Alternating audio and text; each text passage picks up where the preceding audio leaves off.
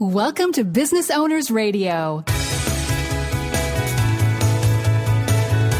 Business Owners Radio, where established business owners get the latest insights, strategies, and practices to grow a sustainably profitable business. And now, taking care of business, your hosts, Craig Moen and Shai Gilad. Hey, good morning, Craig. Good morning, Shai. How are you this morning? Doing great. How was your weekend? Oh, it was great. Really nice weather, trying to get outside. Of course, have to exercise some of the toys, and one of them is a little Porsche that needs to get out there and stretch its legs every once in a while, and it's just a pleasure. And when I go by, one of the more interesting dealers in the area is the Tesla dealership. And I was thinking, this is an interesting representation of a brand. In my view, I look at Tesla as sort of the automobile example of Apple. They use so many similar types of marketing methodology, and it's just an experience. You go into a Tesla showroom, and there's no pressure. There is just so many good technology examples in the showroom, and they have their cutaways, their motors, they have a top off of a frame. You can see the technologies, you can touch them, you can experience them. And then you get to play in the car, and it's like a technical heaven, if you will, of technology and capabilities. It's a candy store for techies. Yeah, this is so funny. I mean, for our listeners out there that don't know this about Craig, not only does he have a hardcore technology background, but he is definitely a car guy. So the marriage of these two things, I can't think of anything better than Tesla to pretty much be your version of your own personal Disney World. It is. The experience from a branding standpoint, they got the external branding as far as the style, and then they have their branding representative with Elon Musk and his presentations, demonstrations. And then you go in and they've designed the complete experience, much like an Apple store. You've got all of the visuals going for you. You've got all the tactical touch and feel type. You get in the car and you get to play. And they allow you to play. They set up the car on power that you can just play with the car. And then you can sign up online or in person or by phone for a test drive. And they handle that so smoothly, just like Apple handles their transactions so smoothly. And you get to have a Tesla experience. You go for a drive. You're sitting in the car for a good 10, 15 minutes, getting this brand experience in you before you drive. So it's more than a transportation thing. It's an experience. And that's pretty much the way Apple is kind of designed. It's got this experience going for it. Yeah, it's amazing the way some brands are able to connect in this way that just creates a completely unique experience for the customer.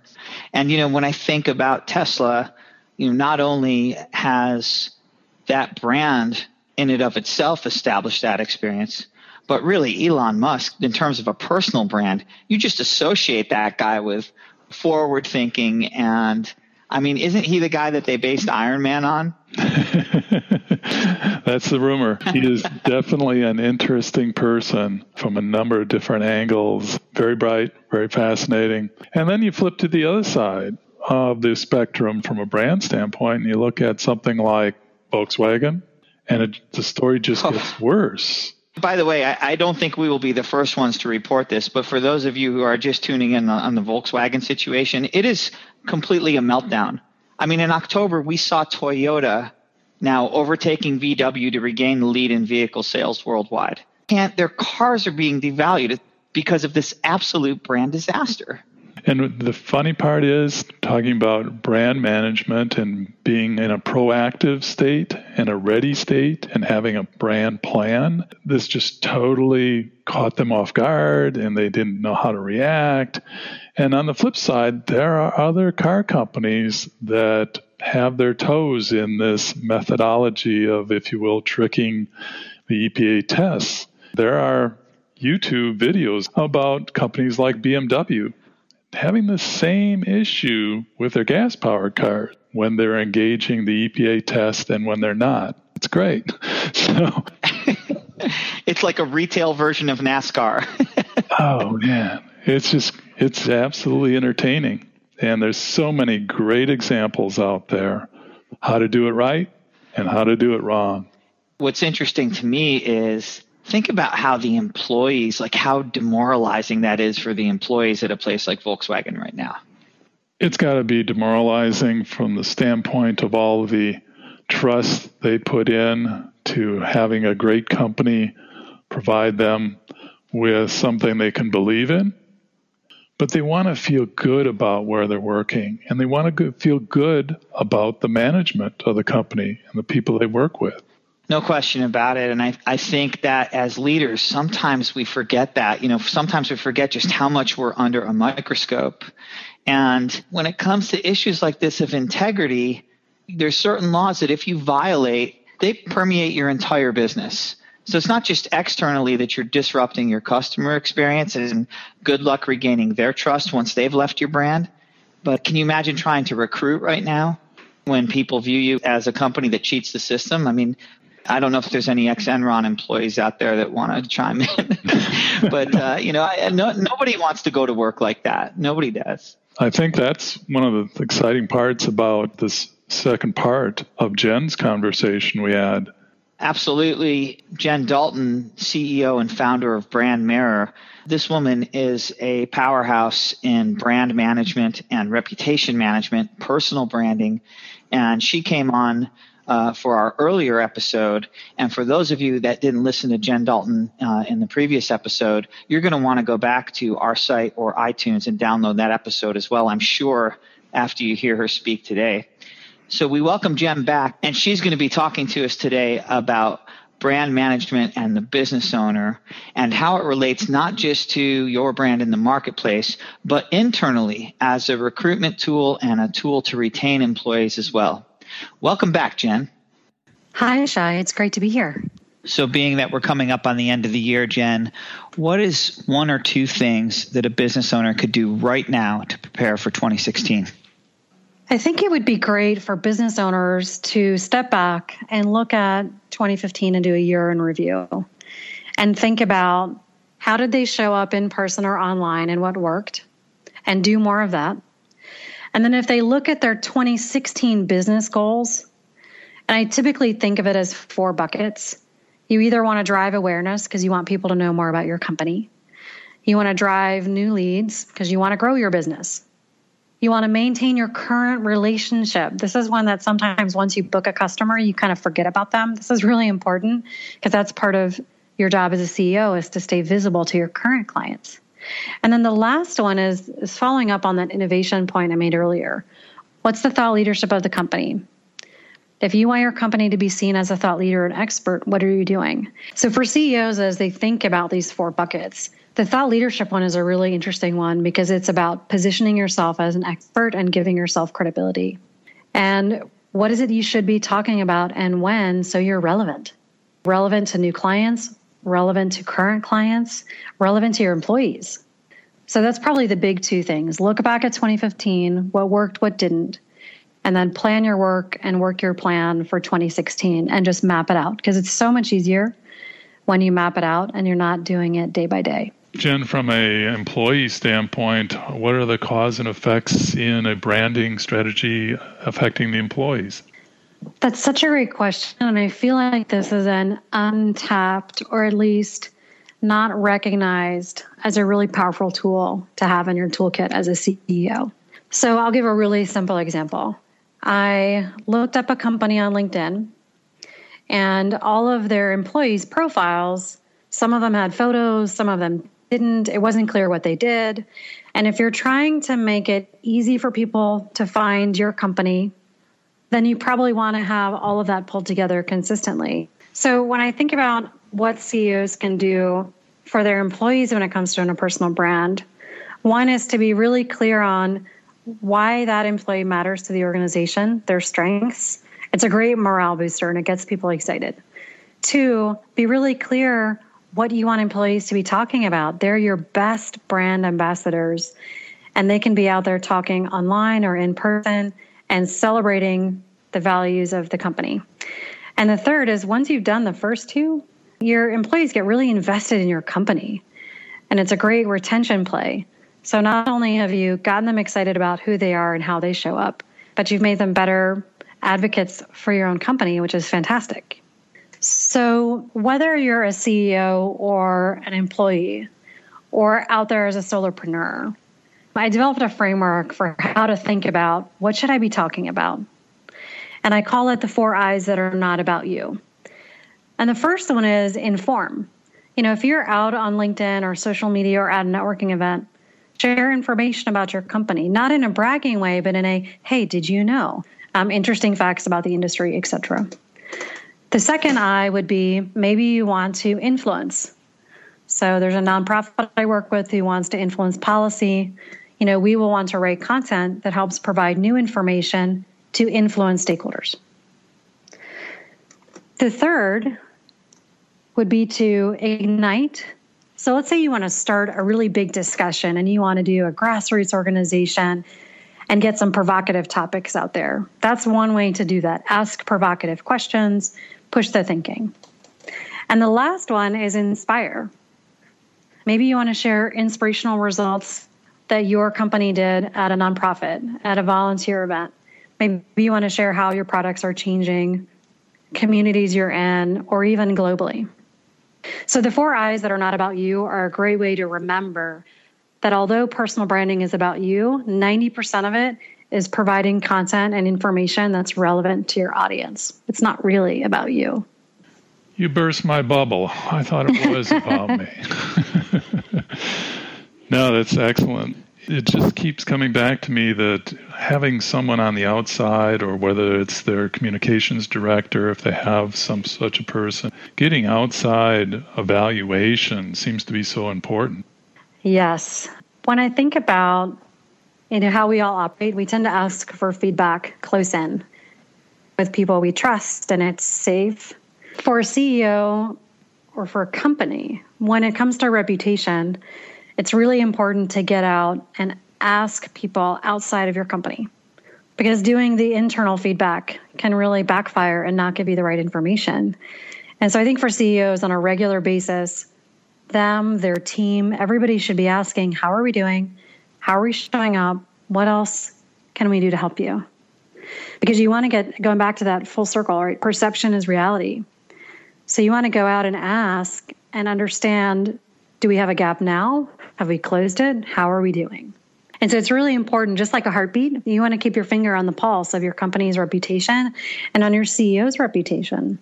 Ask employees, what would you like to hear about? Ask clients, hey, we're giving a talk. What would be a great subject as you're looking ahead? So it's important to reach out and constantly ask for feedback. And I know that's challenging, but if you make it part of the process, it'll build your relationships and it will just be a better outcome.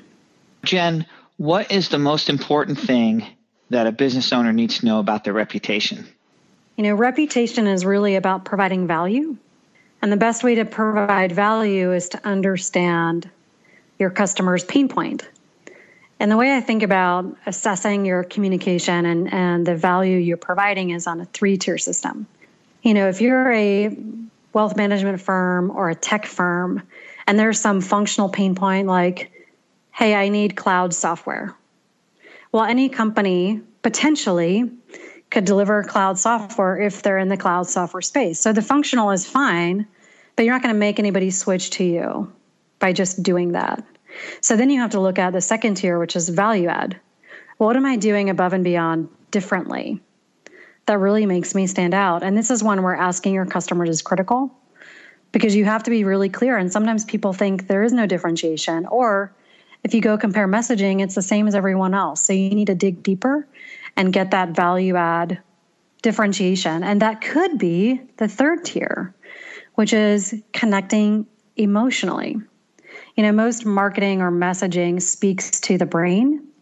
You really want it to speak to the heart, not the functional. You want to speak it to, how are you going to feel when you work with us? So if I think of Nike, just do it. They're not talking about shoelaces. They're talking about go do more, be gutsy. So look at your messaging and think about, are we doing too much functional, not enough value add?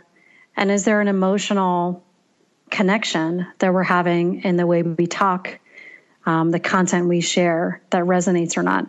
So that's one way to assess and then move the needle to connect better with your clients and your prospects. You mentioned Nike as being an example of like a company that's effectively looking at their brand and working the brand image continuously. Can you give us an example or two of ones that may be good examples of needing help? I'll take Volvo, for example, and I'll compare two car companies. Volvo has an online presence, but they're not necessarily connecting emotionally with their customers very well. If you look at VW, which we just had a huge issue with, they had a huge issue with their emissions and their testing.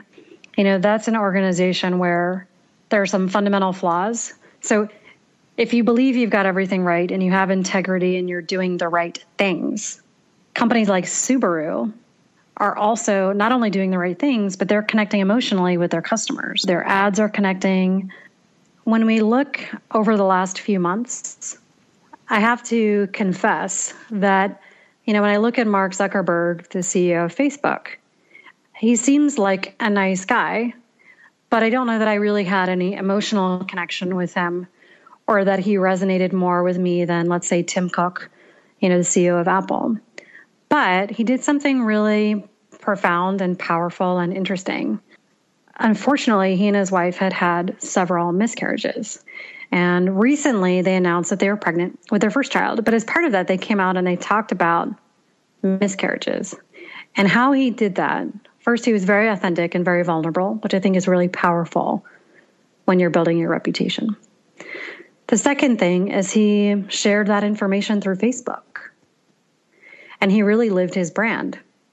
He shared vulnerable information on his social media network that reinforced his vision for how Facebook should work, which is sharing important personal information that's motivating and inspiring and connects us.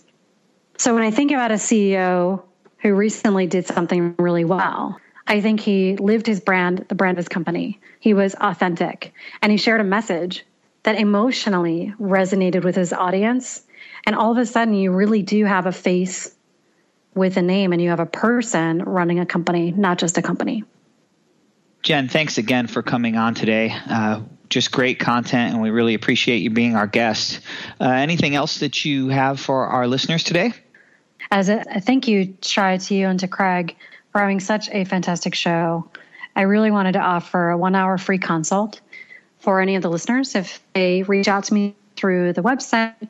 And I know you guys will have links. Reach out, mention Business Owners Radio, and I'd love to do a 1 consult and just help you get started because I know this can be hard to do on your own. So one easy way to get started, I will provide Shai and Craig with a reputation assessment tool.